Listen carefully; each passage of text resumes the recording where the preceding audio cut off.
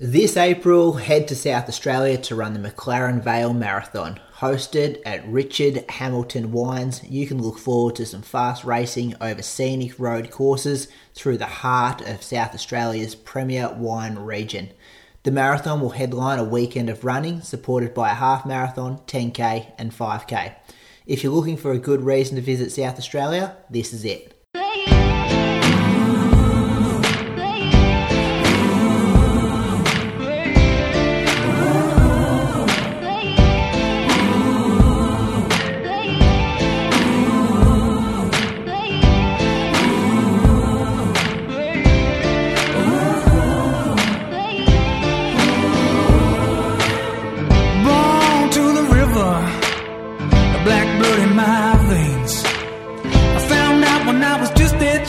Being a skin can bring us so much pain.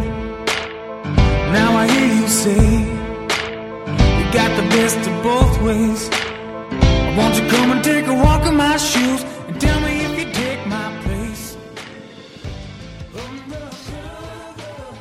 Welcome to episode number 281 of the Inside Running Podcast. Thank you for joining us for another week. Welcome my co-host down in Anglesea, the 214 man and coach of Ali Pashley, Julian Spence. How are you this week?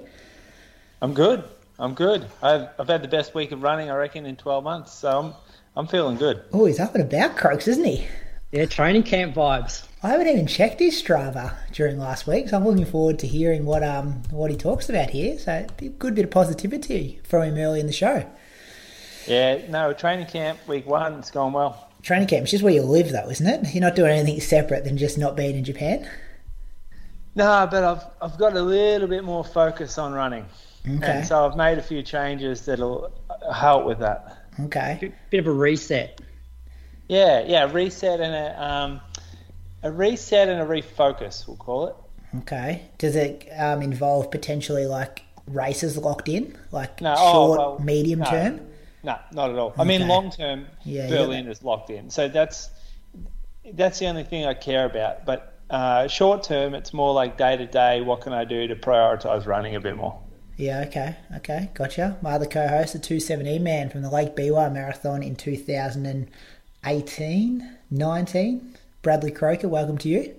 Thanks, Brady. Yeah, 2018. I'm good. Bit the same Moose, actually. Like I'm sort of over this sickness now, so bit of a reset. Started actually doing some home gym work and core again, which I haven't done for a couple of months. So...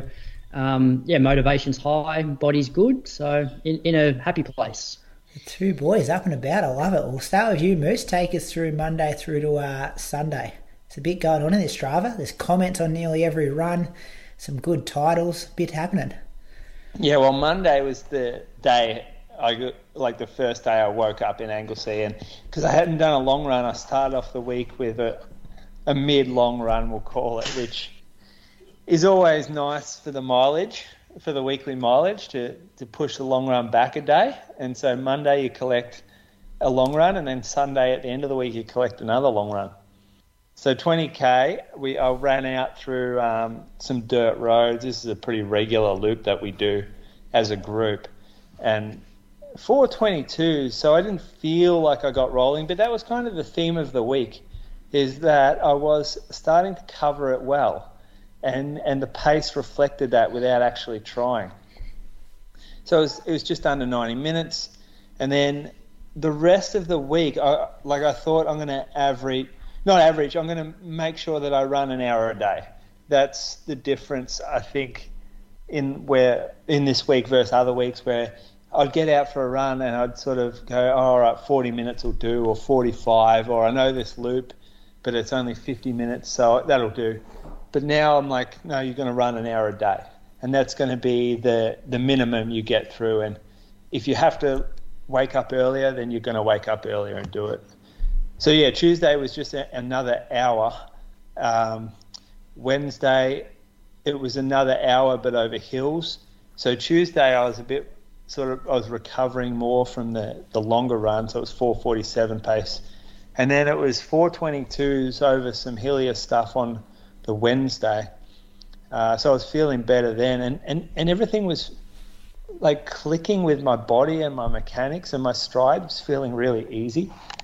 so I'm not getting any real knee soreness, anything like that, and that makes a big difference to how smooth I feel. Then I did a workout, which, look, it wasn't the best workout. I was pretty sluggish this morning. It was just, I don't know. It just, every other morning I'd woke up all right, and this one was a little bit shit. So I did a moose fartlek. So I did 3 minutes steady, and the cue, it's always good to have a cue for these fartleks to remind yourself, to keep yourself in check. So my cue for the 3 minute segments was feel smooth, like smooth, steady, and then the cue for the 1 minutes was smooth, hard. So I just wanted to make sure that I was running well mechanically. That's like probably the difference in cues that I've used in the past. So 3 minutes, the reps went pace-wise 323, 315, 321, 305, 312, 310, 315. And then the 1 minute reps went 315, 305, 254, 253, 259. So it was pretty dependent on where the little bumps were on this course that I run. You're looking at pace at all though, Moose, or just feeling that, like, the goal, that smooth? Yeah, no pace. Yeah. And I didn't have so I was wearing a heart rate monitor on this run, but I forgot to turn a screen on that showed heart rate, so I couldn't even check what my heart rate was. So I was just looking at the time of the rep. That was all. So it just was like a countdown on the watch. So it was okay. Like, it was nothing special about this workout. I wore the New Balance SC, the Super Comp Elite V3, which is their top of the range racing shoe, and that was the first time I'd worn that. And I enjoyed the underfoot transition from foot strike to toe off. It just felt really smooth to me, like a seamless transition, not clunky, not aggressively rocketed, not overly soft or overly firm. It was just quite a nice feel. Not super fast, like it wasn't as aggressive feeling as like the Mizuno or the new Saucony Endorphin Elite, but it was a shoe that I feel like I'm going to put on a lot, especially running around the like the river on the dirt roads and stuff, because it can handle that. Is this the shoe that you were really up and about for when it was like the training version? Yeah. Super Comp Trainer, was that what it was called? Yeah. So it's the highest stack. So that shoe is highest stack, and highest stack like off the ground, like 50 mil or something. And this one here is a lot lighter, and it's like... This is the racing version, though. Yeah, the other one's the racing version. Yeah. And is this the same shoe that Ali was talking about on Road to London about her like getting modifications to it? Yeah, exactly. Okay. So this is like the top of the line New Balance player. This is their super shoe. So, So, gotcha. All these names throw me. I know, there's a lot of shoes. Is there still a Super Comp training option? Yeah, there is. And so is that in line with the Invincible from Nike and that, what's that new ASICS one called? Like that Super Blast. Yeah, they all like in just that same category of like super spongy, super high stack jogging them. Yeah, except the only the Super Blast and the Invincible are very similar, but there's a big difference with the Super Comp Trainer from New Balance. It's that's very plate. It's got a big strong plate in it, carbon plate, and it's very rocketed. So that shoe, to me, I put on when my Achilles and my calves are quite sore, because it feels like it just takes the load away completely. Whereas the other two just have the foam, is that right? Just foam, foam. They're still pretty rigid, but they don't feel like you're getting that real propulsion forward in them. But I enjoy the Super Blast. I've been running in that lately. That's the ASICS one? Yep. The ASICS one, sorry, yeah. Yeah, no, you don't have to be sorry. I can't keep up. It's me, not you. Yeah, well, people are people are sleeping on that shoe a little bit. It's actually really difficult to get. Yeah. So our store received maybe like 10 pairs max, and they're unisex sizing, so all the way from women's to men's, so barely any pairs. And anyone who's tried it on's bought it. That's how good it's felt. And even like the Shoe Geeks podcast, Tom and Nitta, they've both like really loved their pair, but I haven't been able to get one. So there was a pair waiting for me when I got back from Japan, and yeah, it is a really like it's a nice shoe. I've already organised a second pair because I know how hard they are to get, and I don't want to wear this one out and then have to be like in a drought of the shoe and have to go to something else. Yeah, well, that's a good endorsement. I did because it come up on like one of my ads or something the other day. So it's like $340 or something, isn't it? $320. $320. Yeah, I guess you're paying for the foam though, aren't you? A lot of foam there. Got to pay for it. You're paying for experience. So it's like I don't want to wear a $200 shoe that feels like shit. And keep in mind, I'm buying most of these shoes. So I'm buying them cheaper than what like the general public is, but I'm still paying the money for them. And I don't want to pay $200 for a shoe that feels like shit. I'd rather pay another $100 on top of that and get a shoe that I love running in. But a couple of months ago, I swear you were saying like you're trying to stay out of those shoes a bit to get back in like the firmer ones and the lower stack, just to get into something different. I don't know what reason you said, but I swear you had that philosophy. Yeah, you can overdose on these for sure. You get this ASICS shoe though, it's not soft like the Nike is. Okay. I haven't actually run in the Nike. I don't have a pair of the new Invincible 3, yeah. Yeah. The Super Blast doesn't feel like that. I don't feel like I sink into it much at all. It's almost like sharp and poppy rather than soft and spongy. Anyway, that was this month's episode of Shoe Geeks March. Yeah, we've been trying to lock a time down. We're having trouble with locking a time in. So yeah, that was that Fartlek anyway. Then I ran with Ali the next day in Anglesey. She came and met me, so we ran like an hour, and then the pace got going a bit. It was a bit of a theme for this week, is that after we warmed up a little, the pace started to roll. So a couple of K splits later in this run. Oh, it wasn't too bad actually. This run was fine. I think there were a couple of others that got worse. But we were down to like a 4:05, up a hill, a 4:12. So the gap pace was like 3:54, 3:43 going up the hills, which is not necessary on this type of running. Next day was this Saturday morning, and overnight there was like bushfire, it was a planned burn just outside of Moggs Creek and Aries Inlet where Ali lives, and the planned burn like escaped containment lines. And so it was pretty late in the evening, and all of a sudden we started getting like people messaging saying, hey, have you seen this? And then the emergency Vic app is popping up saying, prepare to leave if you're in these suburbs and these towns. And so it got kind of scary, but at the same time we woke up Saturday morning and I couldn't smell anything. I drove down to Aries, which is towards where the fires were, and I couldn't see anything, any smoke, or there was no real action in terms of like fire trucks or police or anything. I would have expected to be able to see at least smoke because we were only like 5K from where they said the fires were at. So it wasn't. I'm not sure if it was just us being ignorant, but it wasn't stressful or it wasn't scary at the time.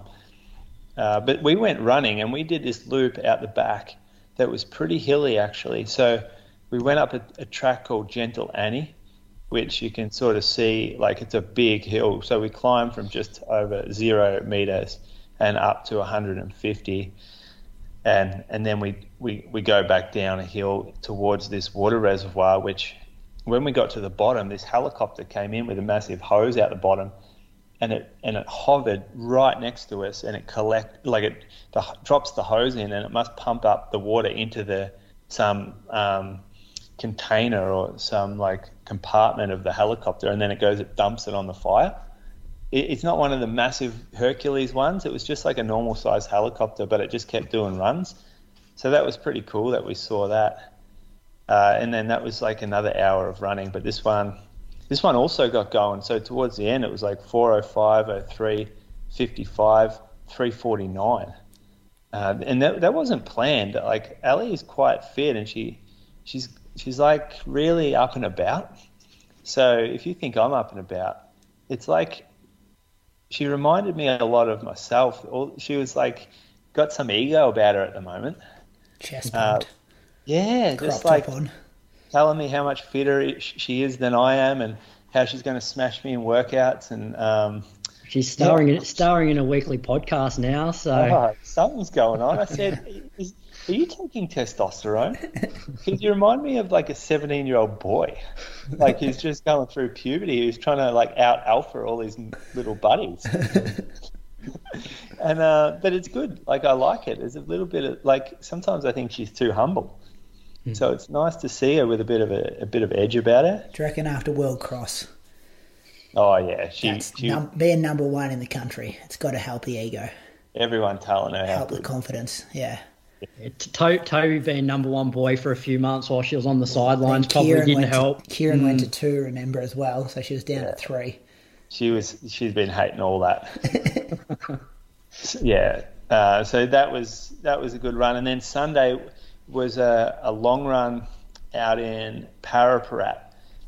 So the guys met a bit earlier and ran 2-hour loop. I got there a little later and ran 15K because the plan was that I was jumping in with Ali's workout after that, because she's obviously got London coming up, and this was a marathon session for her. So she can talk about her run on her like separate podcast, the Ali Pashley podcast featuring Sinead and Nick. So I ran an hour and what was it, like about 16.5K, just easy run, 4:19s. It's a good spot out here to go for jogs. It's really like dirt roads were crisp, it wasn't very windy, and it was pretty flat actually. So for the 16.7K, we only climbed 160, which is probably about what you'd get over 40K, Brady. Oh, not even that. Yeah, right. Yeah. But this is the flattest run we can do. Is it sealed at all, or all dirt roads? No, there is a bit of sealed. Okay. There is a bit, and that so get on the sealed for the workout part. Definitely. Yep. So the road that we were on, so that took us to the workout. So she'd done 28 at this point, and I'd done 16.7, and so the actual the workout component was 5x2K with 90-second jog in between, and that was supposed to be at around 3:25 to 3:30 pace. And this was done on Grays Road, which is about 3K long, nice wide, really flat, good surface. And on Sunday mornings, it's pretty quiet. This is where the Geelong Cycling Club have their races as well. So it's a good kind of course. So it was just out and back. We did 2K out, 2K back. I decided to jump in, because it's good for me to do these longer sessions. I think it's one thing that I'm missing, and I don't need them right now, but I like the idea of doing some before I get to a marathon block, and B, because it helps Ali as well to have someone running next to her. So I don't pace these workouts. She determines how fast she's going to go, and I don't run in front of her or anything. So I'm just next to her. And if she wants to pick the pace up, then I just go with it. And if she slows down, then I slow down. So it's not helping her from a coaching perspective or a pacing perspective. It's just having another body around so that she's not lonely, basically. But the workout went pretty well. I'll let her talk about it more. We were within our guidelines of pace. I felt fine. Just got tired towards the end because it was like at 28k for me, so I haven't done that many long runs, so I just started to get a little tired and hungry. And yeah, I've got a note here saying the heart rate's no good. I reckon there's a lot of advice in the comments, which I appreciate everyone on there, but I've got about I've got 3 Polar H10, which is the top of the line, Polar heart rate monitor chest straps sitting here all dead, that died all pretty much at the same time, and I got them all pretty close together. And I've got 2 Garmin heart rate monitor runs that are here dead. No, heart rate monitor pros, sorry, the top of the line Garmin one, all dead as well. So it's like these things last a year, and then even if you change the battery, it doesn't mean that it comes back to life. I feel like it's one of the products out there that just doesn't seem to work very well. My Polar's been fine. I've had it for a few years. Which one do you have? The H10? H10 maybe. Yeah. It's got like the dots on the strap to provide a bit more traction. Yeah. They're the most comfortable ones for sure. And I don't wear it every day, but it's been fine for me. Every time I put it on, it seems pretty accurate. Yeah, I think once it connects, accuracy should be fine. I just have trouble getting them to connect. Once I lose a connection on them, anyway. The chest straps for me have always felt uncomfortable, so I've just ordered myself one of the Polar Verity Sense, which is an optical heart rate that goes around like your forearm or your bicep. Andy wears one of those, I think. Yeah, he's got one. Yeah.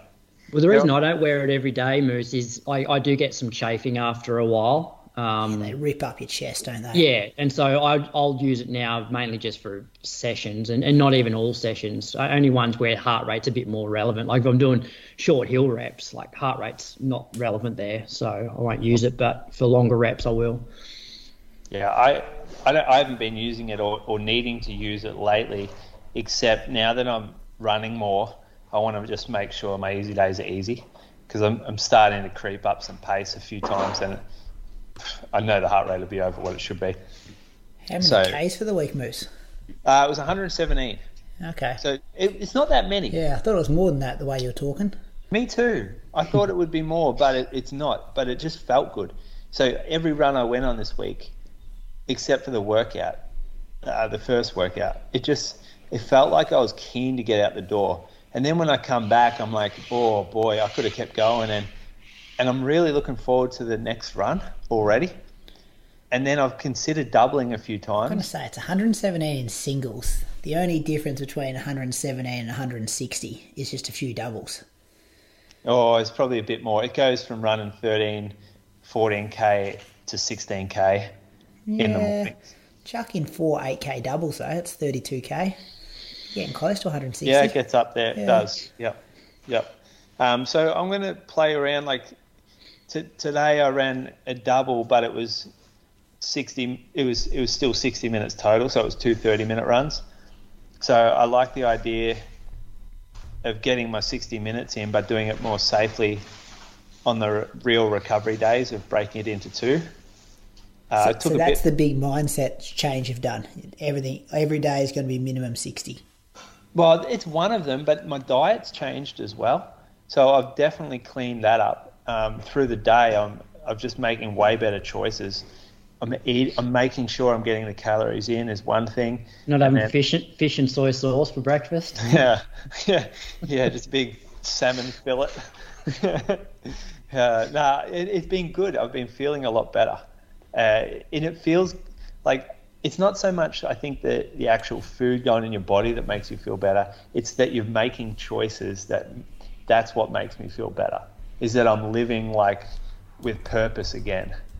And that sounds a bit grim, but I always love being locked in to running being like a real driver for my day.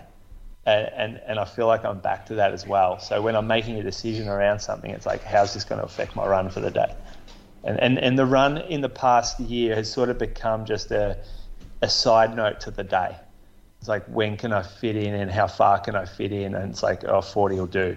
Whereas now it's like, no, this is your run. Your day works around your run now. Okay. Things are happening. Croaks, tell us about your week. All right. Yeah, so I had a bit of a slow start to the week, just given I still wasn't 100%. So on the Monday, I wasn't even sure whether I was going to go out, but I decided to go out, did 10.7K at 4:27s. And then Tuesday afternoon, went out to join the group for a session. And once again, I wasn't sure whether I was going to do the session, but I warmed up. I felt okay. And so the session was just 10 by 1 minute, 1 minute jog. So most of the guys were racing on the weekend at a local fun run here. So I didn't want it to be a super aggressive 20-minute fartlek. I wanted the 1 minutes to be pretty solid, but I didn't want the floats to be too fast where they were sort of digging themselves into a hole for the last sort of 5 minutes of that session. So I decided to start the session with guys that probably run about 18 minutes for 5K and just to see how I feel and see how the heart rate responded.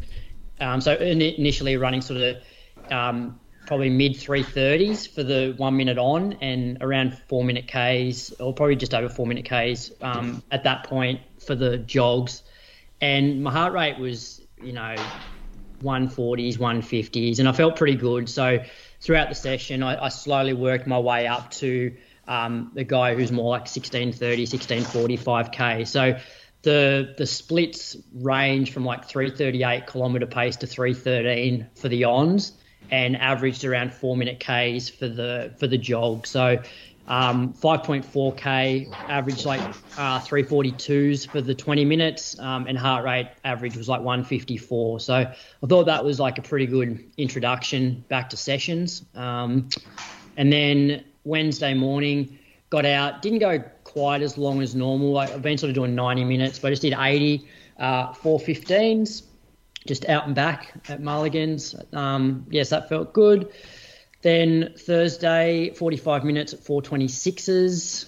And then Friday, and Thursday was the first day that I started doing some home gym stuff again. So probably like a 20 to 30 minute circuit, like mostly body weight stuff. I had a medicine ball, had like some bands, but it was predominantly just like some glute stuff. So like double leg bridges, single leg bridges, some like split squat stuff. What else? And then some core, some planks and that sort of thing. And I woke up on Friday morning and I definitely knew that I'd done a session on the Thursday because my butt was pretty sore, which was good actually, because then when I went out to do my session on the Friday, you could really feel when you're actually using your glutes, which you don't often get if you don't have that soreness there. So I wasn't sure what session I was going to do. I was solo because everybody was racing.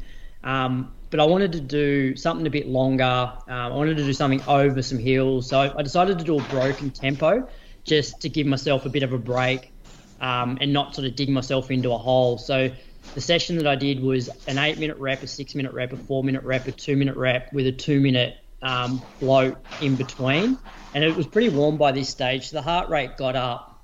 And, so I ended up averaging 332s for like 26 minutes. The reps were, what were they like?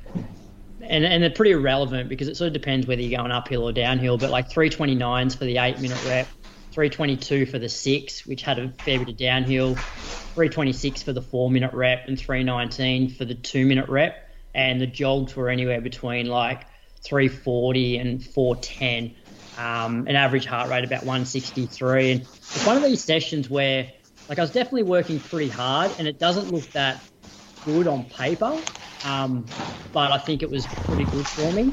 Heart rate wasn't that high, Coach. Not sure what Moose is doing, if that's him in the background there, but I'm here to talk to you because the heart rate looks okay. Oh, got maybe towards the end, like I hit 172. So for me, like if I start going over 170, I'm working pretty hard. But yeah, outside of that, it was, mid 160s, which, and a hot and this day is probably, off sickness. It's probably one workout thing. Back. Yeah, and it's one thing I like about maybe doing broken tempos over hills. It stops you from digging yourself into a hole. Because what I've found in the past, if I've done sometimes a 30-minute tempo, I'll get like 15, 20 minutes in and I might get to a pretty tough hill and if I don't have heart rate on, I'll sort of think that I'm keeping the same effort up the hill, but my heart rate really spikes and you just never really get it back under control. Whereas if you're having regular sort of 2 minute, and like I don't, it's not dawdling in that 2 minutes, but it's just enough to just get yourself back under control, get the legs feeling good again, get the heart rate down, so you then feel strong for the remainder of the session, as opposed to grinding through a continuous 30 minutes. So yeah, it's a good workout. That you can chuck 10 on the front as well if you want to extend it a bit longer. Yeah, my full session. So if I wasn't coming back from sickness, it would have been 8 minute, 6 minute, 4 minute, 2 minute, and then 6 minute at the end. Yeah. And it would have given me like 34 minutes worth. Yeah, of the quality stuff. And then no, it would have been 34 minutes in total. Probably more like 20, maybe 28 minutes. Yeah, because then you can cut sometimes I'll do it off a recovery jog, not so much a float, and you can cut that to 90 between the shorter reps, like the 6 and the 4, the 4 and the 2, because you just don't need 2 minutes when you're just jogging. Yeah. No, I think just every now and then, like having 90 seconds to 2 minutes, as long as you're still moving at a decent pace, where the heart rate can just drop a little bit. It just means you can extend the session a bit longer. Yeah. So if you had done this 20-minute run straight, would you have done it slower than what you ran the intervals in? Yeah, I would have, because in the 8-minute rep, for example, it's like I knew that I had a 2-minute jog coming up, so you can keep the effort a little bit higher. But if I was, 7 minutes into that 8-minute rep, but knowing that I had to do it for 25 straight, I'm like, I'd have to dial it back. So probably I would say I'd probably have probably slow down 5 seconds a K average for the whole thing. So closer to probably high 330s. Yeah. What about this though, Croaks? If you had to do, say, 20 or 25 minutes straight in 2 weeks, do you think you could hit that pace that you hit in the 8 minutes? Possibly, yeah. And that's, I guess, the whole progression of this as well. This is a good one to start with, and then you can build for like that threshold work for a longer period of time. And because what I'll do is I'll do something like this again, but I'll do it out at that hillier place that we did a few weeks ago where we did 30 minutes straight, because I felt, and I mentioned it, I felt like 30 minutes was probably a little bit too much at the time over that sort of elevation in one continuous block, whereas you do this and then you slowly sort of increase the length of the rep and decrease the recovery, so you get strong enough to be able to do 30 minutes straight. But yeah, it's heaps of different variations that you can do for the hilly tempos. So that was Friday morning, and then Friday afternoon I decided to go out for a double. Ran from home out on the bike path. Unfortunately, we live on a hill, so it was pretty much like downhill on the way out, uphill on the way back. But I felt, after having done stuff through the hills in the morning, like I felt really good on this. So 4:16s for 30 odd minutes, and then Saturday just an hour at Mulligan's, 4:22s, and then Sunday, because a lot of my athletes were racing down around Lake Burley Griffin, I decided to incorporate my long run so I could catch up with them at the finish line. And it was also cool running down there because they have this hot air balloon festival for a couple of weeks in March, and Sunday was the last morning of it. So I started my run at 7 o'clock, and one big lap of Lake Burley is pretty much like 30 odd K, and just about every car park along that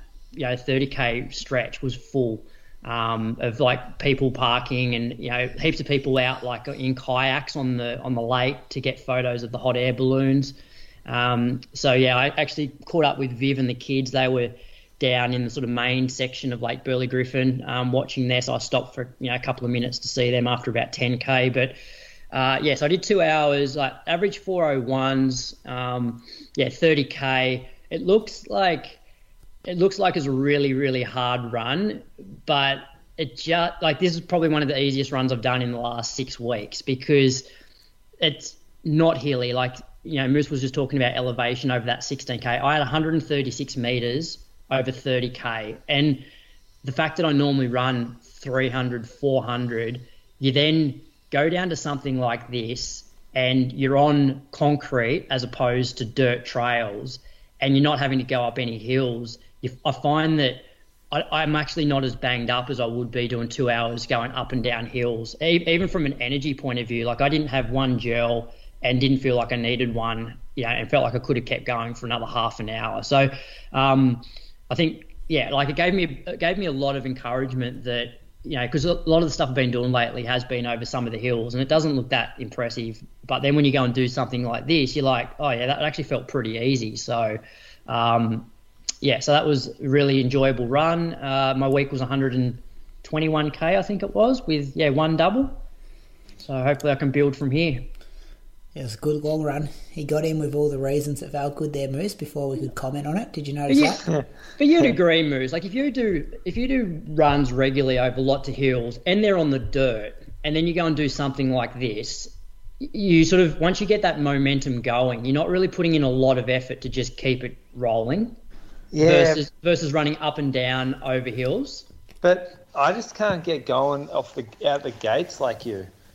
So so 422 was my first K. Like it was downhill, and if anything, like my first 10K felt the worst of this run, probably because it was on the higher end, in terms of, starting out a run.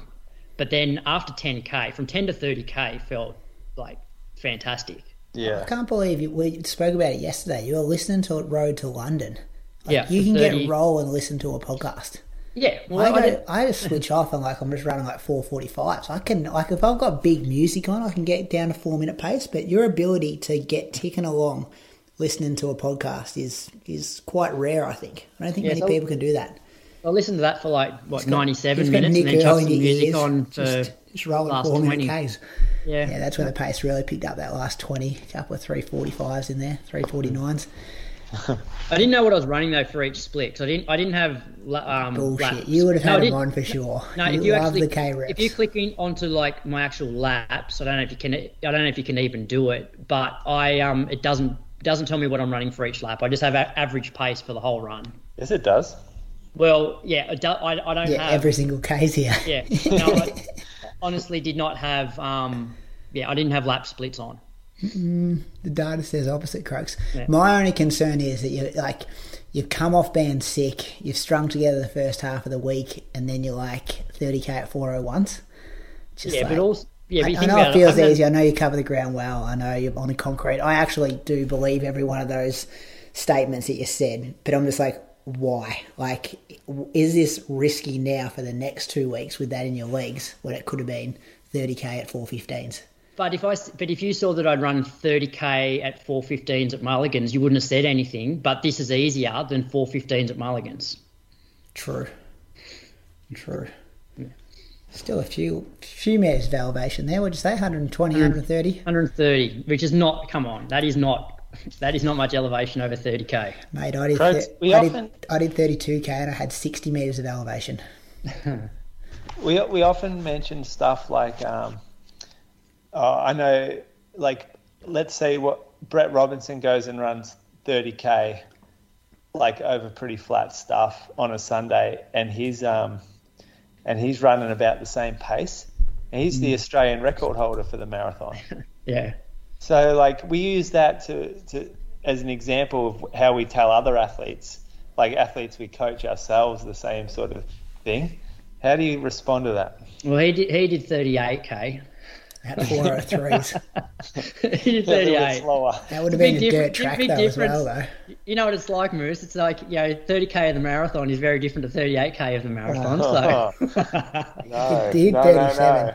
I get your point, but also, I came off a week of doing 50K. Yes, I'd been sick. I hadn't done a long run for 2 weeks.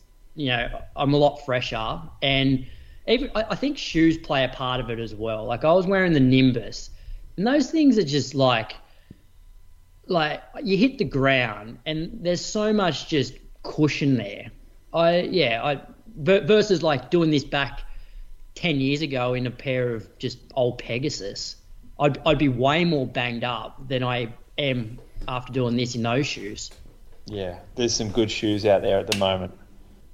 Some good shoes. And Nimbus is one of them. I've got a pair too. Yeah. It's slightly heavy for running that sort of pace, I would have thought. Yeah, but you know what I mean in terms of if I did this 10 years ago in the shoes that were around then, yes, I would definitely wake up this morning going, yeah, I feel like I've run 30K yesterday at a pretty solid pace. Yeah. Whereas I woke up this morning and felt like nothing. Yeah. Well, that's a good sign. How many weeks till Sydney 10, Croaks? Because my DMs are lighting up today. Guys want to race you. It must There's be some like challenges coming out there. People making promo posters to take you on at park runs. that's, I don't know, like 7 weeks maybe. Oh, you're going to be flying in 7 weeks. 7 weeks. You'll break 30 in 7 weeks. No, I'll settle down. If you're doing 30K at 401s now, I don't know. I reckon I was doing the same thing this time last year. if you're not injured, stay off the treadmill. Don't do any of that stuff. 1, 2, 3, 4, 5. I think it's 6 weeks from this coming Sunday. You should go up and race in Moose, Sydney 10. Oh, I'm not going to Sydney to run a fucking 10K. Is it certified this year? Well, they said they were going to. Yeah, I think they did, didn't they? Yeah. I haven't We heard. gave them kudos on that. Yeah, I think we did, yeah. I hope it is. Oh, it's got to be now. Too many Gotta be. question marks. Too many question marks after the last few years. Croaks is hoping it's not certified so we can get a decent time. He still claims PBs from that Oh, race. come on. Oh, well, beat Brady every time we raced up there, so that's all that matters. I was 16 when we raced, but anyway, it's okay. I'll go through my week. Not 16. Monday I did 70 minutes at 4:39 pace. My notes said it was pleasant, so it must have been just a nice... Oh, because it was public holiday, wasn't it? Labor Day. I would have got out a bit later. That's why that would have been pleasant. In the afternoon, I got out for 30 minutes and 5 by 100 metre strides on like the grass goat track to put my spikes on. I like doing this on a Monday night. Do a few drills, a few quick strides, jog home. It's nice. Tuesday, 8K warm-up because it's dark and we just have to wait until we can see the road to do the workout. And then 3 by 3K, averaging around about 3:12 pace, off 500 metres jog between. Felt smooth, nothing sexy, just ticked it off, got it done. Maybe got a bit carried away in the last one. I think I was running like closer to 3.8s, 3.10s, something like that. But probably like the mentality for this workout that if you had to do 4 by 3K, you could easily do it at the end of the workout. And I think I was in that kind of situation when it finished. Got out for 30 minutes in the afternoon at 4:39s. Wednesday was a bit weird this week because Road to London recorded a day later. So I didn't have that to listen to on Wednesday morning. So I think I listened to like Kane Corn's like footy podcast for a while there. That got me through a bit. Did an hour 45. Started early. I think I started at 5:45, something like that maybe. Just come in short of 24K, then went to work for the day and then just did 30 minutes after work at 4:32s. 65 minutes on the Thursday morning at 4:36s. Put up a picture of the new Macca's boys. See that picture on my Strava? Miami Macca's, officially open. You can see a kangaroo in that photo too. I reckon a few kangaroos could be in a bit of trouble jumping over the road there. It's going to be quite busy now. There's a McDonald's there. Heaps of tradies in there at that hour. The Golden Arches just lighting up the road there. Well, you know, it's a good option for like a really early morning coffee. Is it? Yeah, they actually do a half decent coffee if you don't like a lot of the coffee shops open at 7 or 8. You whip through a Macca's at 6:30. There's worse options out there. Yeah, well, there's a few in there. That photo would have been about 6:45. There's a few in there. I did go there for a frozen Coke on Saturday though, Moose, and just like 20 cars in the drive-through. Decided to go in, which was a bad idea because then, you know, they put you to like, even if you're just ordering something simple, you just still go to the end of the line. And that frustrates me. I'm like, come on, I want a 50-cent cone, which I think they're like 80 cents these days, and a frozen Coke. I'll jump the counter and just make it myself kind of thing. You mean the drive-through takes precedent? Well, no, obviously they're doing the drive-through stuff, but then they're also doing all the customers in there. So if someone's ordered like 3 meals or something, it's like you're number 75, I'm number 80. We're still doing number 75 first. Gee, maybe it's not a well-run Macca's. Well, they've only been open for 3 days, so we'll cut them some slack there, I reckon. They'll improve, I'm sure. Anyway, that was Thursday morning, 30 minutes after work, Thursday afternoon. Was planning to do a workout Friday, but had to book my car get my car into a service at Echuca Kia on the other side of town before work. And I've got this issue at the moment where I don't have the issue. A lot of people have the issue at the moment where it's super dark in the mornings. So I kind of didn't have enough time to get the workout done. So I was planning to maybe do it after work in the afternoon. that didn't happen. But on the Friday morning, I did an hour in strides. That's right. And then I got Carly to follow me to Kia, dropped the car off, and then got her to take me to work and got to work on time. And then after work, I jogged out to Echuca Kia to pick up my car that they very nicely give to me to drive around. Jogged out there at 4:37 pace, picked up the car, drove back to work to get all my stuff from work. So that was a bit of a messed up Friday, just trying to work out logistics and stuff like that, which meant on Saturday I went out to Tongala, a town about 20 minutes out of Echuca, population about 1,200 people, I think, dairy farming town. Long-time listeners will remember back in 2018, this is where I used to work, boys. Used to teach out there at the school out in Tongala. Hadn't been out there since then, but they had their local fun run. Footy club puts it on every year. And I thought I'll just go out here and see some people I haven't seen for a while, and I'll do a moose fartlek in the 10k fun run, which was good fun. It was a pretty low key fun run. There was 9 people in the 10k race. Hit the front early on, and it was a 5k as well. I think they had like 15 or 20 in the 5k a bit after that. No road closures, so you literally just like run up the road and like a dairy truck would just like milk truck would just go flying past you. No shoulder to run on. Just kind of run out the road 5k and turn around, come back to a lap of the footy oval. But good people, small towns, the footy clubs are so important. And they had a practice match that afternoon, so none of the footballers were actually... I was like, where are all the football players? They should be doing their local fun run. I'm not sure why they're not here, but then they told me they had a fun run on. So I kind of hit 3 minutes for the Moose Fartlek in about 3:05, I think it was. Well, I floated the 1 minute just because I don't know, I just couldn't slow down. I thought, I'm in a race here, I'll just keep the foot down. Then hit the 1 minutes around about 3 minute 2:55 kind of pace. Ended up hitting the Moose Fartlek 9.3k. The course is a bit long. I got the 10.2, I think I got it at. Come in 32.42. Reckon I was about 31.50 through 10k, which wasn't too bad. And you know, when workouts, your fitness, a good indication of your fitness is how you feel when you're floating. True? You believe that? I reckon it's a real good gauge. If you can float at a decent pace. If you're not like cooked floating. Floating's a good sign, but it's dependent on how hard you're repping. Yeah. Yeah, true. So I know. You know what I mean? Like I've been doing a lot of stuff like 500 meters as my second workout, or 400 meters, or 2 minute reps or whatever, and have a bit of a stand recovery, and then just go again. But I was happy with this one. It felt like I was still full of running and floating at 340, 350 kind of pace for that 1 minute, and then could still hit the next rep, which I think was pretty important. So that was good. Got a local win at the local town. How much was the entry fee? $20 entry fee, $200 first prize. Thoughts on the flex moose of like doing the workout during the race? You should have seen how grateful they were there that I was there, Croaks. They're like, thank you so much for coming along. I'm like, oh, my pleasure. Happy to be here. Set up an autograph table, dollar for an autograph. Extra money for the footy club. Pretty good profit, wasn't it? $180 for doing a moose fartlek. Got little business cards with BradyThrelfall.com. Public speaker. Took the Kia out there. They loved seeing the local Kia fresh off a service. By the way, they do any Echuca Moama locals, any make, any model for servicing. So make sure you check out Echuca Kia. Anyway, so that was Saturday morning. Didn't run in the afternoon because it was like 37 degrees. And I was tired. I didn't have a lot of sleep Friday night, Moose, because my football team played your football team. Not sure if you saw the score in the end there. You were pretty vocal in the third quarter there when Collingwood was down by about 35 points. All my mates, Geelong supporters, getting into me. How good's this Ollie Henry guy? Yada, yada, yada. And then it all went quiet in the last quarter when the Mighty Magpies banged 8 goals, I think, to 0 in the last term. Did you watch it all, Croaks? Clinical, unbelievable. One of the greatest sporting performances I've ever seen.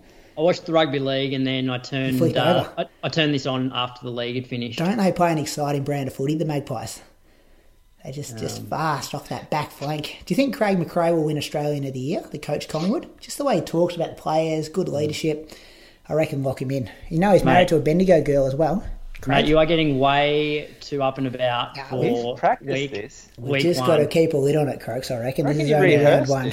Yeah. I just get passionate about the Magpies. This is like Brady at Valencia going through 5K super fast, going, boys, Boys, 2:14 today. Today's the day. Yeah. I turned it off at half time. I just thought, Bullshit. no, I did. I You went were to getting bed. into me in the third quarter. Do you know what I went to bed? I went to bed and watched Cam Levin's The Driven episode from Flow Track. Yeah, because That's Moose not- is a new man now. He's changed his Loyal priorities. supporters. You I did just learn a lot rehashed- about I Geelong rehashed supporters over the Flow Track. weekend, Croaks. Learn a lot about mate. them, that they get rattled easy and they can't take losing. They've had too many years of winning. They just have a bit of a sook when they get rolled. But anyway, that was Saturday. I was happy. I'm still happy. Kane Corns, our boy, I spoke about him before. He ripped into the Cats on the Sunday footy show. Reckons they're too cocky, too much smiling. It was a real David versus Goliath situation, listeners from overseas. Premier's up against the underdogs, and the underdogs gave him a real towing up. If you're not sure what I'm talking about, AFL. Do you have controls here? Can you move it? Yeah. Anyway. Fast forward if you've listened to this crap. It's not a footy podcast, but if we get a win every week, I'll give you a rundown. Sunday, 2 hours by myself, 2 hours and 20 by myself. Everyone's out of town. Average Yeah, 4.17. no, everyone had got a fucking whiff of what you were on about. I would have they're been like- up and about on this long run if I had someone to talk to. I was just listening to podcasts and looking at dirt roads. That was a week of 172. A couple more of those boys and I'll be going all right, I reckon. Gels Park Moose, I'll be going all right by Gels Park. Entered Gold Coast today. Guys, you run a lot. Yeah, I like running. I like it. Remember, I don't have the talent that you guys have, so I need to do some Ks. Please. Need to get Said some I was up and Ks. about. Fucking hell. Do you think sometimes Moose, he runs too many Ks, like, all the time? I think it's up in Moama, Echuca, whatever. It's just so hot. It's pretty brutal running those second runs when it's so warm. And even the morning runs have been warm, right? So, like... Oh, yeah, what shirts was- were off last week. Singlets off from the Yeah. start. I reckon 170k in heat is like 200k in cool conditions. So We did have a cool change go through. I do agree with you. And that's why I like doing the December marathons, so you can have Jan and Feb not high mileage. yeah. So like you just because you just can't do a double when it's that hot. Whereas it's only about 30 at the moment, and I'm getting out for like 30 minutes. And that, it's like I didn't go double Saturday because I'm just like nah. But I think I respond off higher mileage pretty well. Well, that's my question for Croaks then. So what would be the alternative to running the mileage that he runs now? Like, would you do would you increase your intensity or would you just increase your recovery times?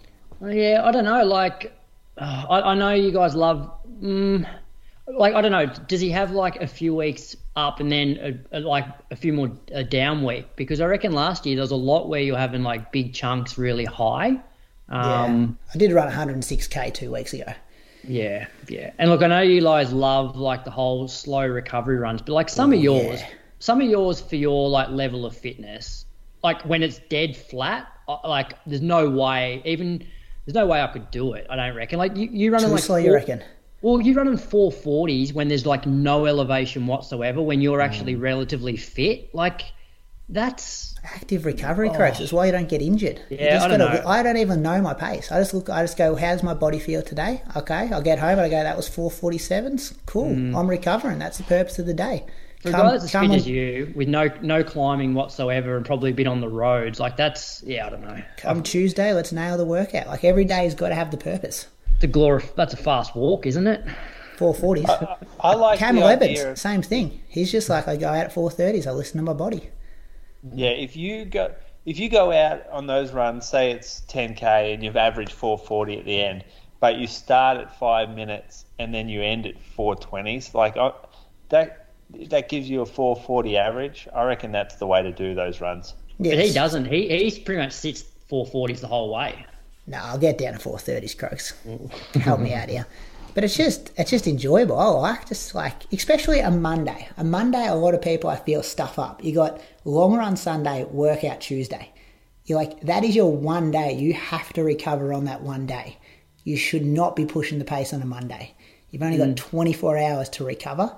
And yeah, I think to be honest, I think it's a big thing why I've never been injured. I'll probably get injured tomorrow morning now. But I think listening to your body and not chasing the pace on easy days is one of my number one tips of how to string together consistency in training. Yeah, But maybe it doesn't get the extra. fitness gains, though, is what we're talking about. Maybe the better bang for your buck is to get closer to that line. And there's that old saying like, what's jogging and what's training? And you could argue that like some of my running's just out jogging, but you're not actually training yourself to be a better runner. No, I like accumulating low heart rate running. Like, I'm fine with that. I think that actually works quite well. Do you think Moose, like the lack of him running over any hills whatsoever, holds him back from running? Because like, look at this, 172 kilometres for the week, and no hills elevation 363 metres. Yeah. There's That's literally no hills here. And that's no where, hills.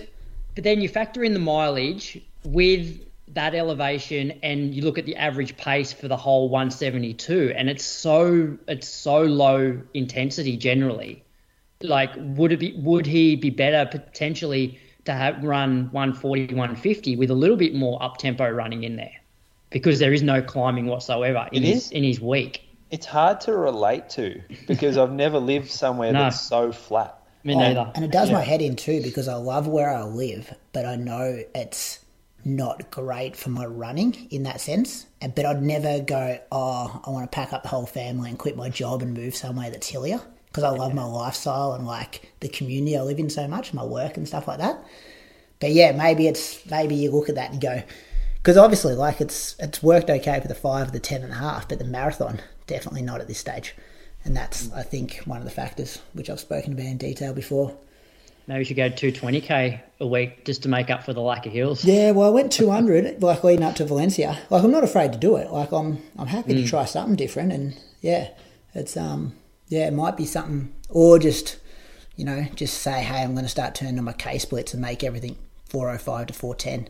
But I really don't know if there's a huge difference in averaging 410 and averaging 425 or 440.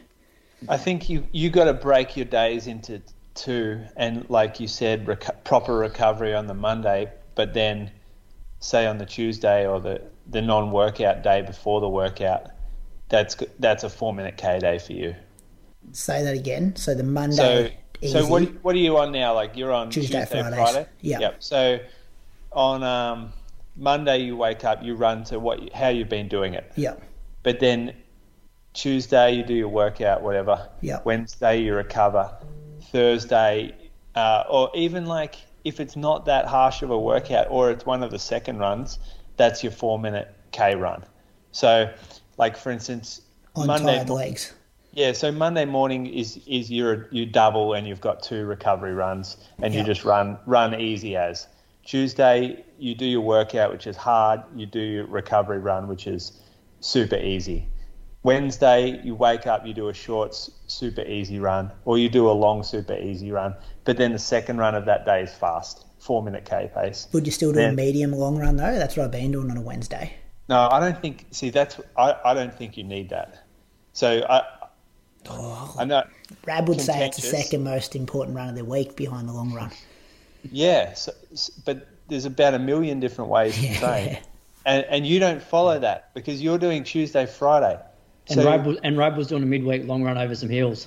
Yeah, probably quicker than 4:15s or whatever too. I get rolling a bit on the long runs. So yeah, you can pick and choose from different programs, but you can't. Sorry, keep going though. Sorry, forget the run. So on Thursday, I would run like 18k 4-minute K pace, or like high-end aerobic for you. So if you say like, for me, it would be 140 to 145 beats a minute. Yeah. And so for me would be like 355s to 4 minutes. And on the flat for you, that might be 350s. Yeah. And then the Friday you work out, say it's a threshold or a tempo, you tend not to have to recover from that as much. It's maybe Saturday's So you make the easier workout the Friday, I usually do the easier workout on the Tuesday. The thresholdy type one. Yeah. Yeah. Okay. It doesn't matter that much, but I would go a bit. I don't think you need to recover as much after those workouts as you do the hard, fast ones. And potentially if you do the longer session on the Friday, you're doing that off slightly, maybe heavier legs, which could add like that little bit of extra strength as well. Like it's maybe not something you do every single week, but like maybe every second week. Oh yeah. And then on the Sunday, because you already have a gap from Friday, so like you're the prime candidate to make that Sunday harder, in my mind. And like for us, running 420s over hills would be like, and given you're fitter than us, not like Probably not not me and much Brad, at the but I moment. mean like a lot of people, you're at a high fitness, you can run 4-minute Ks easy on the flat, and mechanically it will feel awkward in the first month or so of doing it, and then it will become natural, and your heart rate will be like spot on where I think you need it to be. Yeah, It won't be- when Archie's in town, we often roll at 4s or 405s. Yeah, you go quicker. Yeah, And at Bathurst, like I got rolling that day. Like I can do it if I want. Yeah, okay. Yeah, something to think about there. I'll give it a roll. Good and thing. yeah, it's just something different because, like you said, you've toiled away for a while without like a breakthrough With the strength breakthrough, yeah. in the marathon, and Yeah. I got one of my breakthroughs with a new coach in 2015, and Scott Nicholas, and he had me running every day was at like 4-minute K pace, and it was fucking hard to get used to. It took me a month, and it was too much, right? So it was Mondays. It was you go and run as easy as you want, but every other day outside of a workout was 4-minute K pace, and it was really difficult. And I took some of that out of the program, but that was like I learnt from that and said, my body can't do that and sustain it without getting injured. But at the same time, some of those runs, I was like, yeah, this is actually feels really helpful to run faster and not just plod along when I don't need to plod along. Yeah, it's that fine line, isn't it? Like, you got to plod along on some days, but get rolling on others. Yeah, I think I'll Sunday play for with it. Sunday for me, Brady, was like, that was sort of the terrain that you would run on every Sunday. Or, it's still probably even slightly hillier, and it's like it's not hard. Like as I said, like 420s over hills is harder than running 4-minute Ks on that dead flat. So I think you can get away with running your long runs a bit faster on the flat. Yeah, I'll turn them down to 345s or something. Put super shoes on for that? You reckon? Nah, you don't No. need to do Stay in that. the heavies? Yeah. Stay in the heavies. This was a bit slower, this one, because I had the Saturday workout and that fun run. But yeah, so I was like this, I just want to be on my feet for 2 hours 20 here and not push this one along. Yeah, it was something to experiment there. All right, I thought it was going to be a quick show this week, over in an hour, and here we are, an hour in. We haven't made it. Rav will be on the blower going, Brady, don't listen to those boys. Well, The yeah. system works. The system works. Well, the system did work for me in cross country races and 5 and 10Ks and halves last year. But then the point I'm here, I don't want to be 5 and 10 and halves breaking through this year. I want to try and run a marathon, so I've got to tinker something. But Brady, it was never the system. They were I know, adamant I know. about Tuesday, Thursday, Saturday. Like, Yeah, this system is so rigid there. yeah. So it You wasn't weren't the system. following that.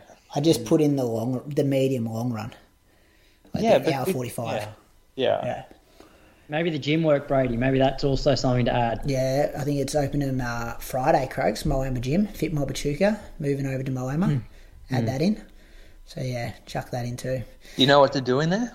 Yeah, wow. I've got an old program. Dave Costello gave me one, actually. back No, in the but day. do you know what to do in there? Do you know how to lift? Yeah. Okay. I've been the PT's taken it through. The owner, actually, Finky, showed me how to do it in the past.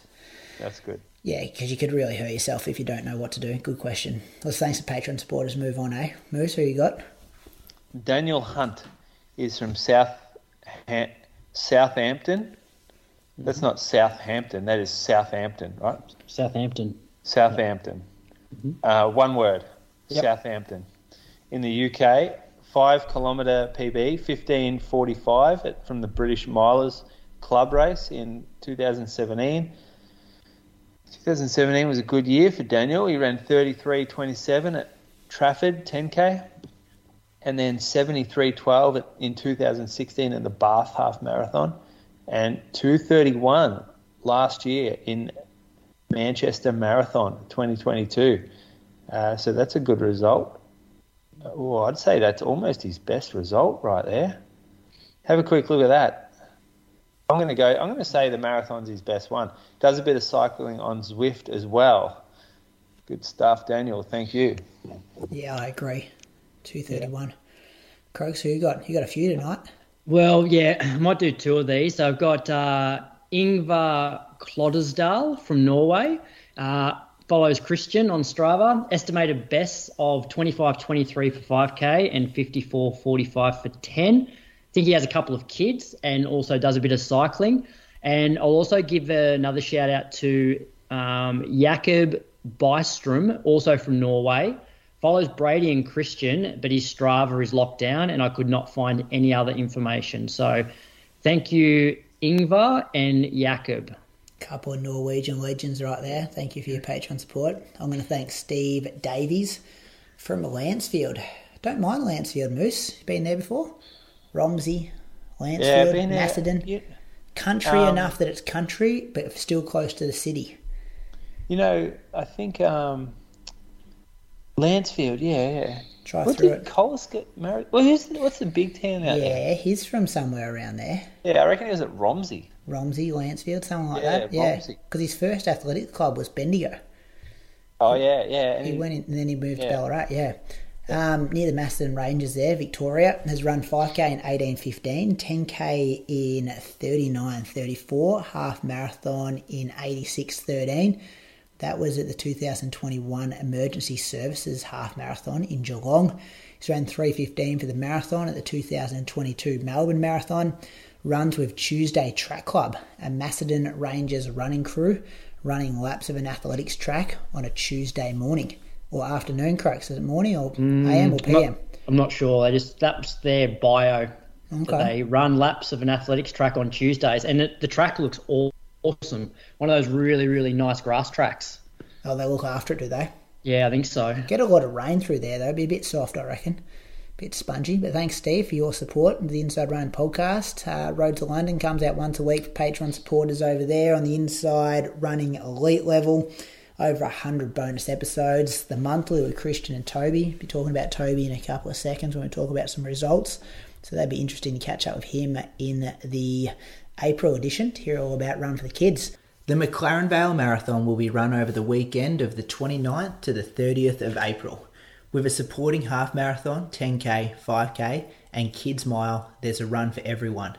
This destination race is run on the beautiful road courses throughout the Vines with the backdrop of the southern Mount Lofty Ranges. A strong field is expected for the half marathon with a prize pool of 6,500, including time bonuses for the race winners. The marathon also has a prize money of $3,000 up for grabs. Race weekend is hosted at the Richard Hamilton Wines, with plenty for the whole family to do, including outdoor movies, kids activities, markets, food trucks and award-winning wines to enjoy. As well as its world-class wineries, the McLaren Vale region boasts pristine beaches, fine dining, forests and trails, art galleries and other attractions to explore. Come for the run and experience much more. Head to mclarenvalemarathon.com.au for the race information and to register.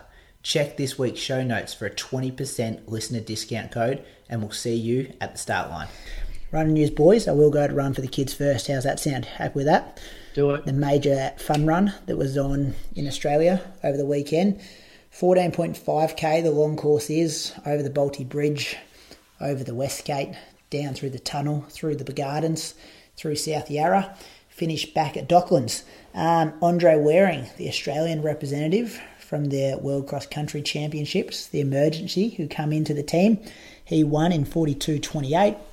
Toby, the bad boy from Ballarat, Menday, was second, 42.49. Liam Adams was third in 43.13. So some big results there. Bendigo Bats fan, Archie fourth, Nath fifth, I think. Maybe fifth and sixth, something like that. The women's race, Gemma Maney, she won it. Returning from giving birth to little Ollie, that was about 9 months ago. She won in 50.20. Simone McGuinness was second in 50.40. So pretty close there, 20 seconds.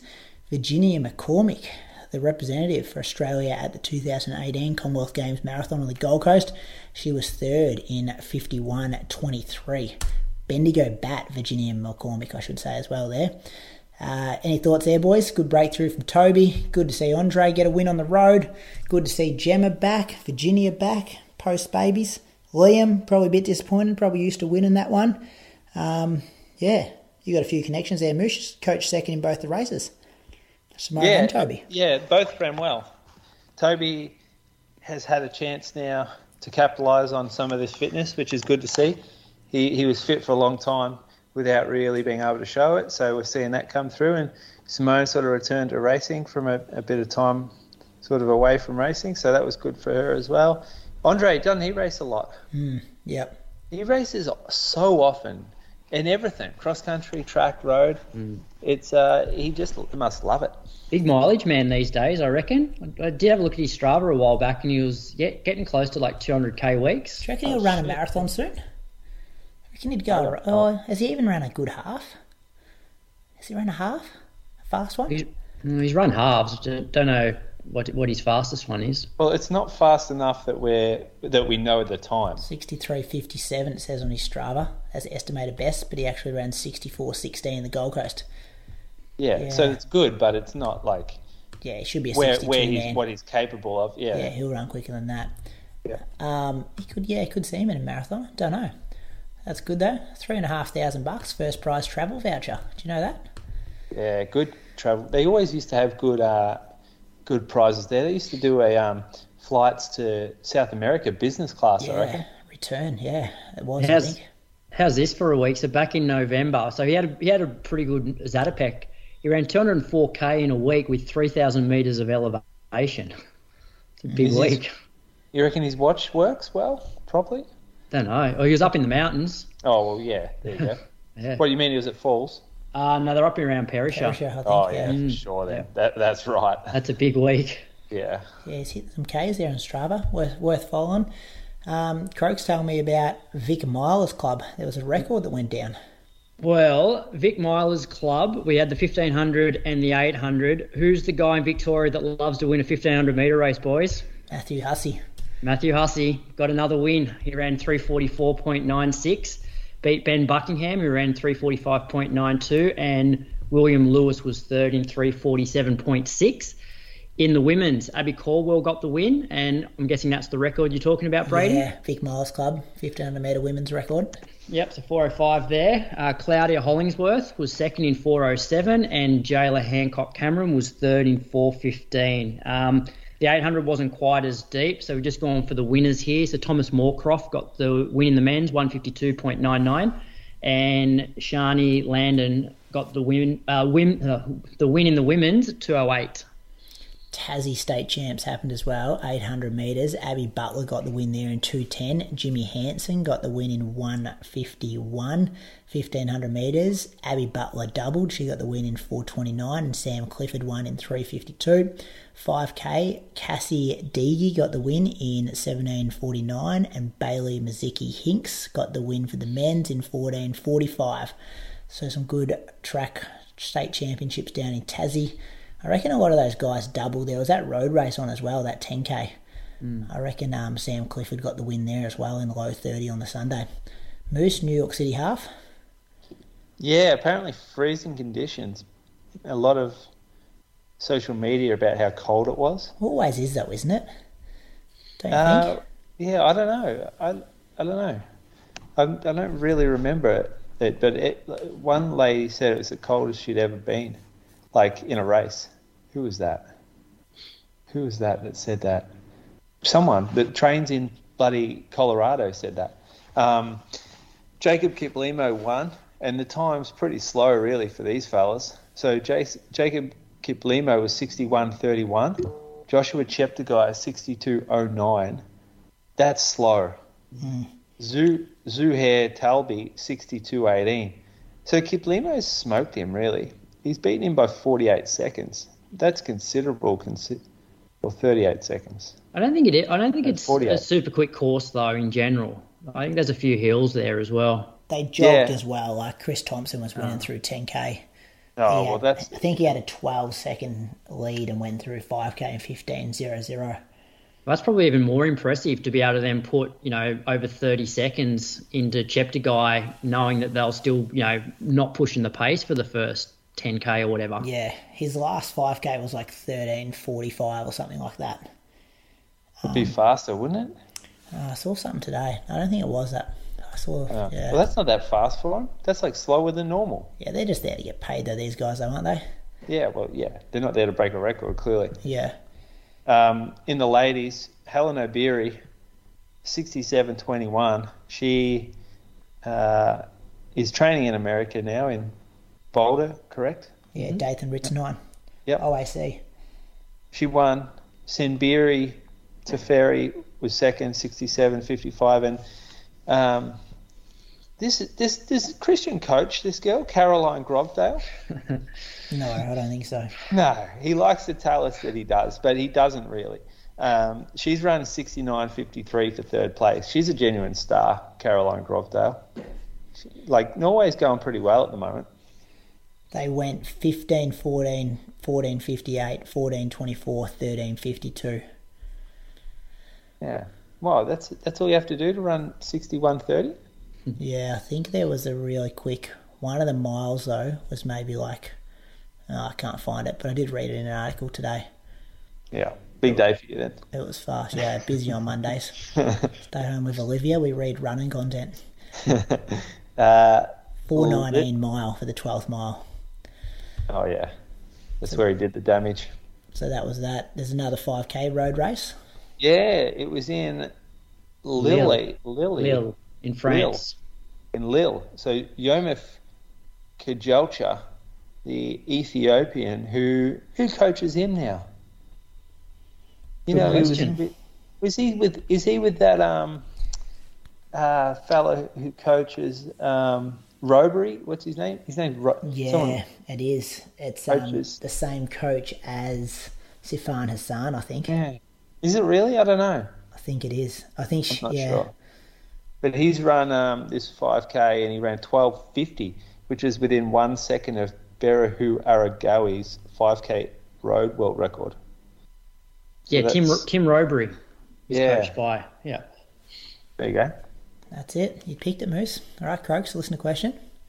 All right, the question this week. Is it possible to excel on both trails and road? If so, best tips to do so? So that question comes from John Coleman. And then there was another question that was very similar. To what extent do you think training between ultras, trail running and road racing overlaps? And that comes from the Euros official, which is Kieran Shepherdson.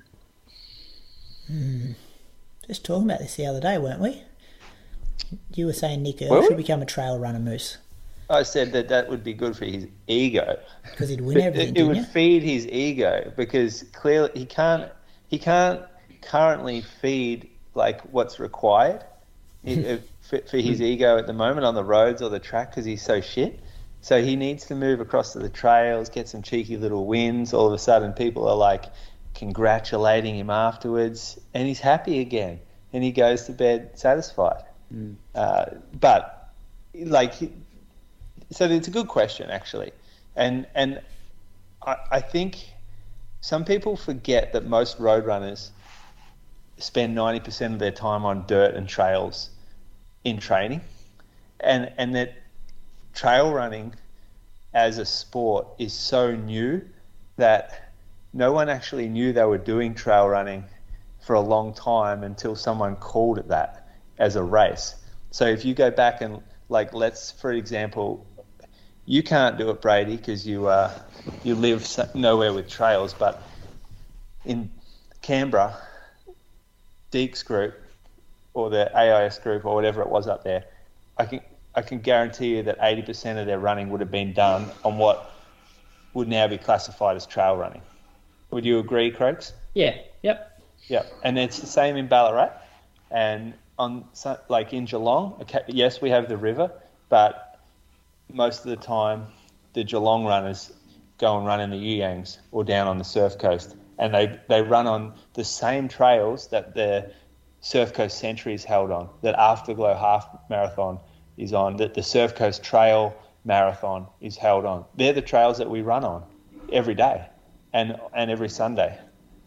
So you do not have to be a trail runner and only run on trails. You can, if you can't access trails, you're going to become a much better trail runner still by running on the road to get fitter. And road runners get a lot of fitness from running on the trails as well. So there's just so much crossover here. Yeah, I think it comes down to how technical the trail is. So there's obviously trail running where it's big, like wide fire roads. Now, that's going to suit a road runner. But if you're talking like single track, switchback, like lots of rocks, really like rocky underfoot and, a bit sort of dangerous, and that's different. Like a road runner will probably get towed up by a trail specialist on those sort of courses. But you look at someone like Reece Edwards, like he was predominantly like road and track, and then he went over to New Zealand and won the Tarawera 100K. I think that was his first ever 100K race. So, he was able to do that, but he was able to do it because that trail race is not very technical. Yeah. So the tips are, if it's technical, it's a skill that you have to learn, and it's a skill that needs practicing. So you wouldn't say that running on a track really is a skill. So if you're a road runner, yeah, you might do a few track sessions to get used to it, but you don't really need to learn the skill of running around a bend. Whereas on the trails, if you're doing, let's say, Bogong to Hotham, probably the most prestigious race in the world, well, you actually have to go practice running down those hills because they are so steep. And the mountain races, like, if you can lose half an hour going down one of those major descents to someone who really knows how to go down them, and that's a practice thing. And it's like mountain biking to a degree. You've got to, the more confident you get, the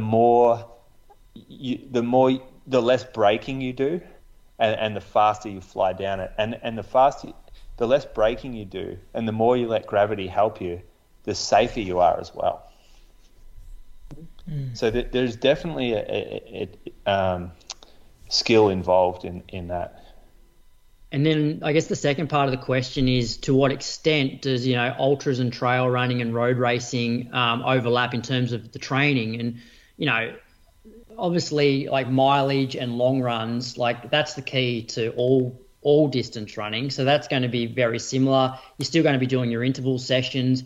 Then it just comes down to tweaking depending on what event you're training for. So obviously if you've got a hilly trail run coming up, then you're going to change your focus from flatter road stuff to more hilly undulating reps, which would have been no different to somebody like Ellie when, a few months back, she would have been focusing more on, getting stronger over some of the hills, knowing that she was going to be running World Cross, whereas now the focus has changed more to getting comfortable and locking into a pace on the road. So I think the training's very similar. You just got to tweak it depending on what's coming up. Yes, the specifics of running an ultra, there are definite challenges in an ultra that there isn't in a half marathon. So if you're out there for a 50K race on the trails, like you might average 5 minutes a K for your half marathon, but you might average 7 to 8 minutes a K for that 50K. And so you're out there for like a massive amount of time. And that brings in that the main challenge is eating. So like the thing that will stop you from completing the race comfortably is how much fuel you can get in, as well as some other sort of things like having the muscular strength to get up and over hills, because often the trail races are put on mountains, so you have to be conditioned to go up and down mountains, which is quite different from running a flat half marathon. So there are specifics involved in these races that you do need to train for. Just like you said, with Ali on the roads, the conditioning for the asphalt, that's a real thing. And that needs to be part of your training program as well. Good question. Hopefully some good tips from you boys there, because I don't have much to contribute. Moose on the loose, purchase of the week, rules of Strava. Do you know what is sort of bugging me lately? Collingwood supporters. Yeah.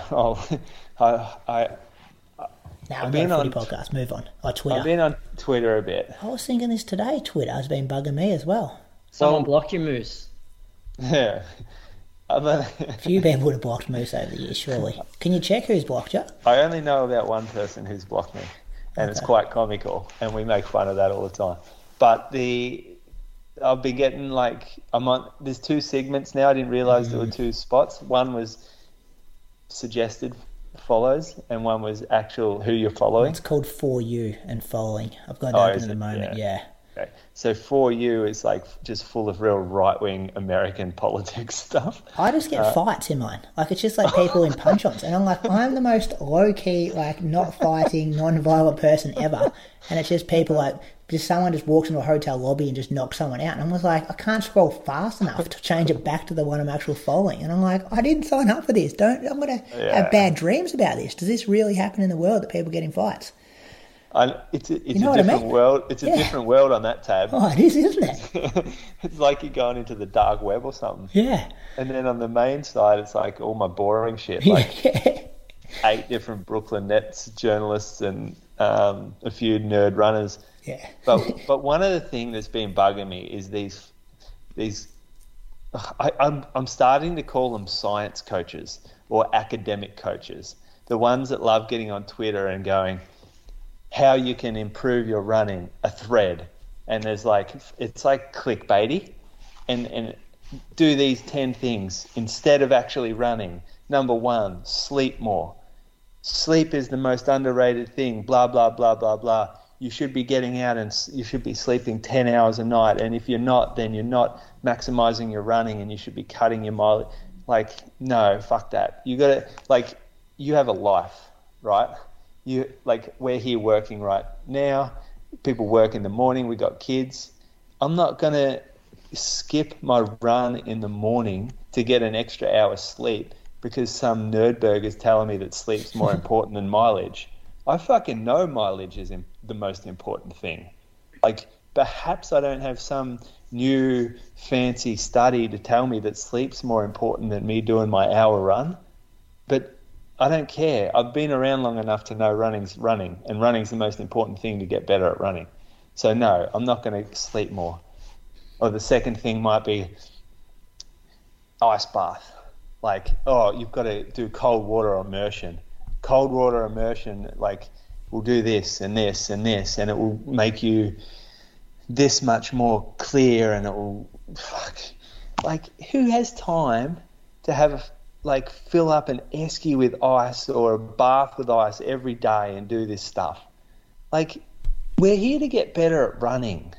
Why don't people focus and talk about what gets people better at running? It's the cold, hard mileage. That is what it is. And if someone's getting injured off lower mileage, they probably just need to slow down a little more with their running and get to a point where they can increase their mileage. So in my mind, the thing that most people should do to get better at running, no matter if you sleep 7 hours a day or 9 hours, or if you drink 2 beers at night, or if you have a big Saturday or whatever, is adjust everything in your program so that you can run more.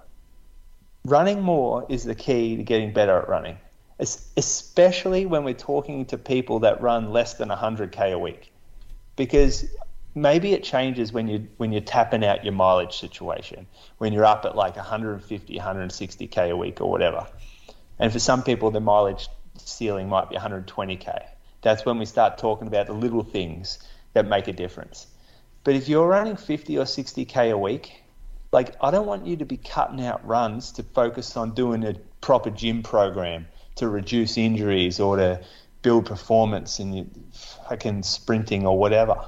I don't want you cutting out 15 minutes of your morning run to sleep longer or to get home earlier and do a set of drills and strides and surges or whatever. You need to work out how you can run more. That's how you get better.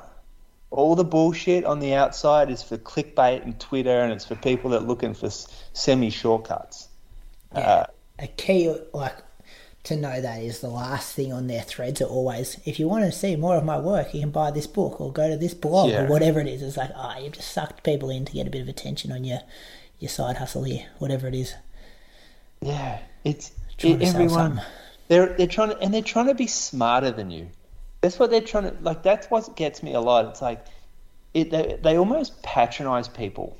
as well, going, oh, if you're not doing this, then you're missing out, and why would you do this? It makes me upset. It actually triggers the shit out of me, because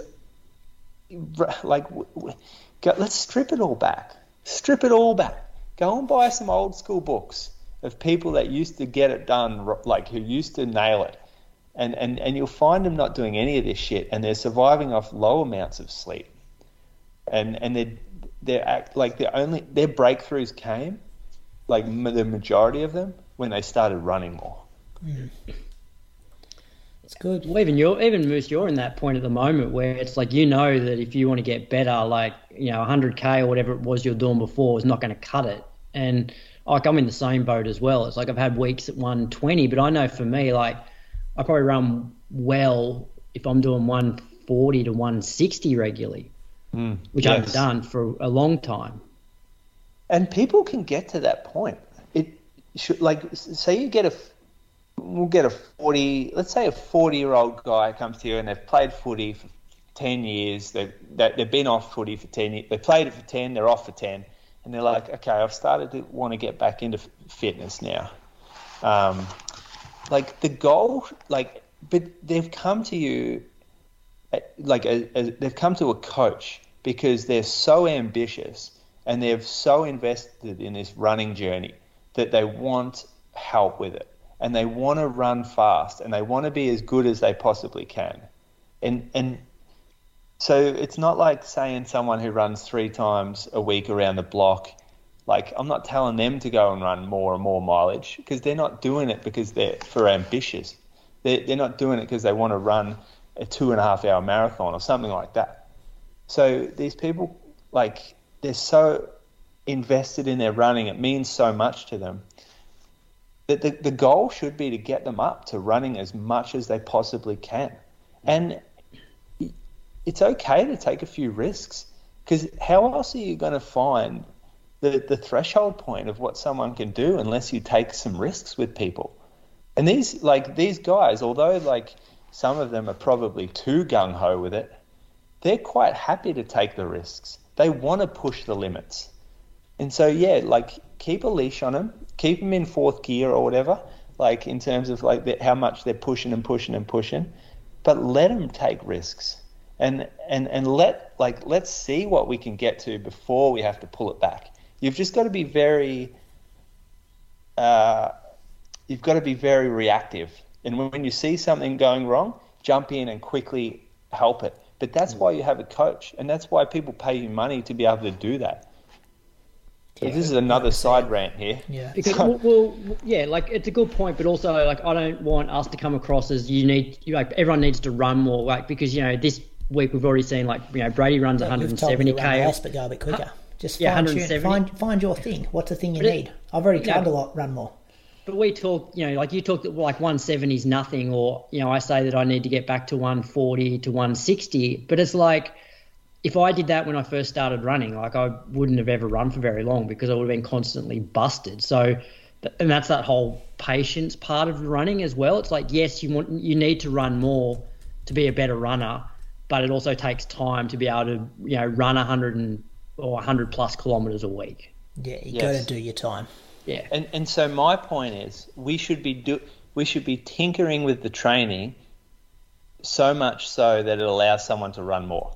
So reducing hard efforts, like reducing the volume of hard efforts in order to run a little further that day. In my opinion, and this is opinion, right? This is me as a running coach with an opinion or a philosophy on what I think works the best. But I would rather take workouts away from people if it means that they can consistently run higher mileage. Yeah, I think Mottram actually made a point. I remember reading something, and it must have been when he was, like, going to step up to the marathon at one point. And he said something like, if you go out and run 16K every day, just run 16K every day and not do a session, you're going to be pretty bloody fit. Like, because that, you know, that does put you up around 100K a week. So, yeah, I think sometimes we get hung up on, if you're not doing sessions, you're not progressing as a runner. But, you know, the cake is the mileage, the easy running. So yeah, But I don't know about you, Moose, but a lot of the athletes that I coach, like it's not so much, they're not restricted by their bodies being able to run more. It's their life, basically. It's like, they've got a couple of kids, demanding job, and the hours that they can fit in only allows them to run, 100K maximum a week. And like I say to them, it's like, I reckon you'd be a much better runner if you ran 130K. But then that's the choice that they have to weigh up, whether it's like, well, am I going to be divorced if I run 130K a week? Yep. Well, that is a good point. But that person is doing the maximum. They're not trying to cut mileage out, and they're not like wasting time on doing gym work, and you still want them to run more, but they're giving up 45 minutes or 60 minutes of their spare time to do a gym session. If you would prefer them to be running, like that's my point, I guess. Well, see, what would you do, Brady? Like we've been chatting about you adding gym work. Like, would Carly be okay with you to still do the amount of running that you do each week, but then say, hey, Carl's, I'm going to go to the gym now 2 or 3 times a week for an hour at a time as well? No, I'd cut some of the double runs, and that would be the 30-minute double run. And it's not so much like Carly giving me permission to do it or anything like that. It's more like energy expenditure and stuff as well. Like I couldn't get up at 5, run, medium, long run, go to work for the day, do a second jog, come home, look after the kids, put them to bed, and then go to the gym. Like you'd end up breaking. So you got to look at then how do things balance up, and if you're going to add those things, what comes out. So 140 for me with a weekly average K pace at 4:05 might be better than, and 2 gym sessions might be better than 170. Yeah, at 420 average or something. Well, at least try it. You know what I mean? Like, what have you really got to lose? Yeah. So I couldn't. Maybe if you weren't working, like if you were just sitting at home every day on the couch, similar stuff to Moustache, just on the keyboard, writing back to messages and stuff, you could fit that stuff in. But it's the balance you spoke about, and the energy expenditure. Like going to work's hard. Like being on your feet's hard and stuff too. Dealing with kids.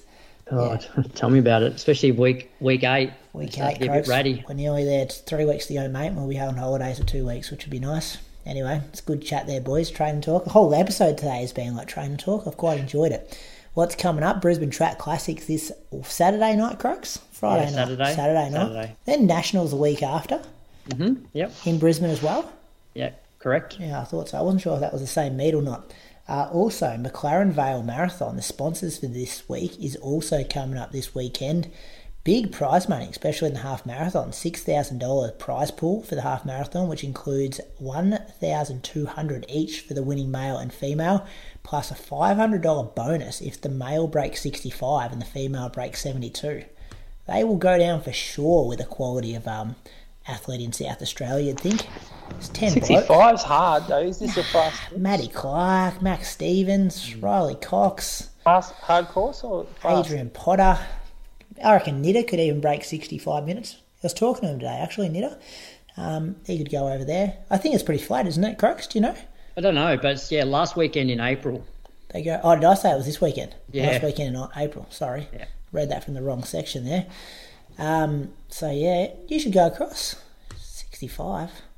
Be able to break that, Bradley. 65? Are you kidding? 65. Crooks has ran 65.30 on a wet day in Christchurch. Jesus. Like I ran 65. I've run 65.20 Moose. 65 is easy. You nearly split 65 for your first half at Lake Biwa. 65 is tough. That's a good payday. $1,700. 65 or 72 for women. Ali would break 72. Send her over. Do it at marathon pace. It's only 12. It's 1,200. That's a fair bit. 500. No, it's Pay down to fifth too. It's 1,700 if she breaks the record. Yeah, that's a decent amount of money. Drive Last over. weekend, April, it's the same as London. Oh, same weekend. Yeah, that's a lot of cash for them to put up. How good's that? That is for a small race, and they're sponsoring the podcast this week as well. Or a smallish race, like it's not one of the big ones you think about on the roads. So yeah, good on you, the people at McLaren Vale Marathon. Thanks for supporting the podcast. If you're in South Australia or want to travel, good wine country over there. It'd be worth going to that race, I thought. Anyway, boys, what's coming up? Croaks, what are you doing? A bit of work, hopefully add a few extra Ks to my weekly mileage. Yeah, Yeah, it's nothing good. exciting. Moose, what are you doing? Got our friend Lockie Doak's wedding this week. Oh dear. So that's on Friday. And then what else we got? Moving the long run? Oh no, it's on Friday. Yeah, Saturday we got the Saucony Cross Geelong half marathon. Got a bit of a group run going on Saturday morning.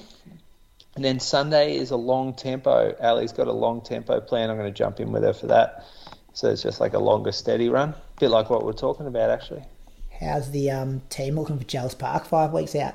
Start counting down? Yeah, so quick little kudos, congratulations to Matt Gunther. He's the coach of Geelong Grammar First 11 cricket team, and they just won the APS title. So that's actually a massive deal, isn't it? This is big cricket here. School kids. They play all the St Kevin's and like Melbourne Boys Grammar, all that. Like some of the best. Well, they would be the best cricketers in the state. The kids anyway, because they're all on scholarships and shit. But he was the coach of Geelong Grammar, and the winning team. And so he hasn't been doing any fucking Giles Park stuff because he's in charge of Geelong Cross He's Country. the organiser, yeah. Yeah, and so the captain. Nothing's been getting done, and no recruiting's been getting done. So, yeah, we'll see who shows up for the love of it. That's the difference between us and you. We have athletes that show up for the love of it, not because they just want a little shout out on your shitty little podcast. Oh yeah, Bat Chat's coming out soon, they reckon, the boys. Matt Buckle and Andy Buchanan going to be on Bat Chat. Keep an eye out for that dropping soon. So sad. It's so sad. Did you know that one of the episodes got like 4,000 downloads? Well, looking at it the other day, because we were doing some planning for the season. 4,000 people listen to them talking about the bats. It's pretty good. Couldn't believe it. Anyway, end the show. See you next week, boys. Good talking. See you guys. Thanks for the training advice. Keep an eye out on my Strava for a 3:45 jog someday this week. Nice. We'll smack something. All right, boys. See yous.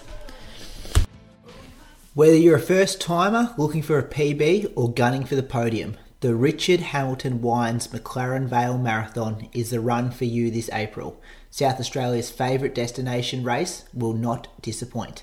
Register today at mclarenvalemarathon.com.au.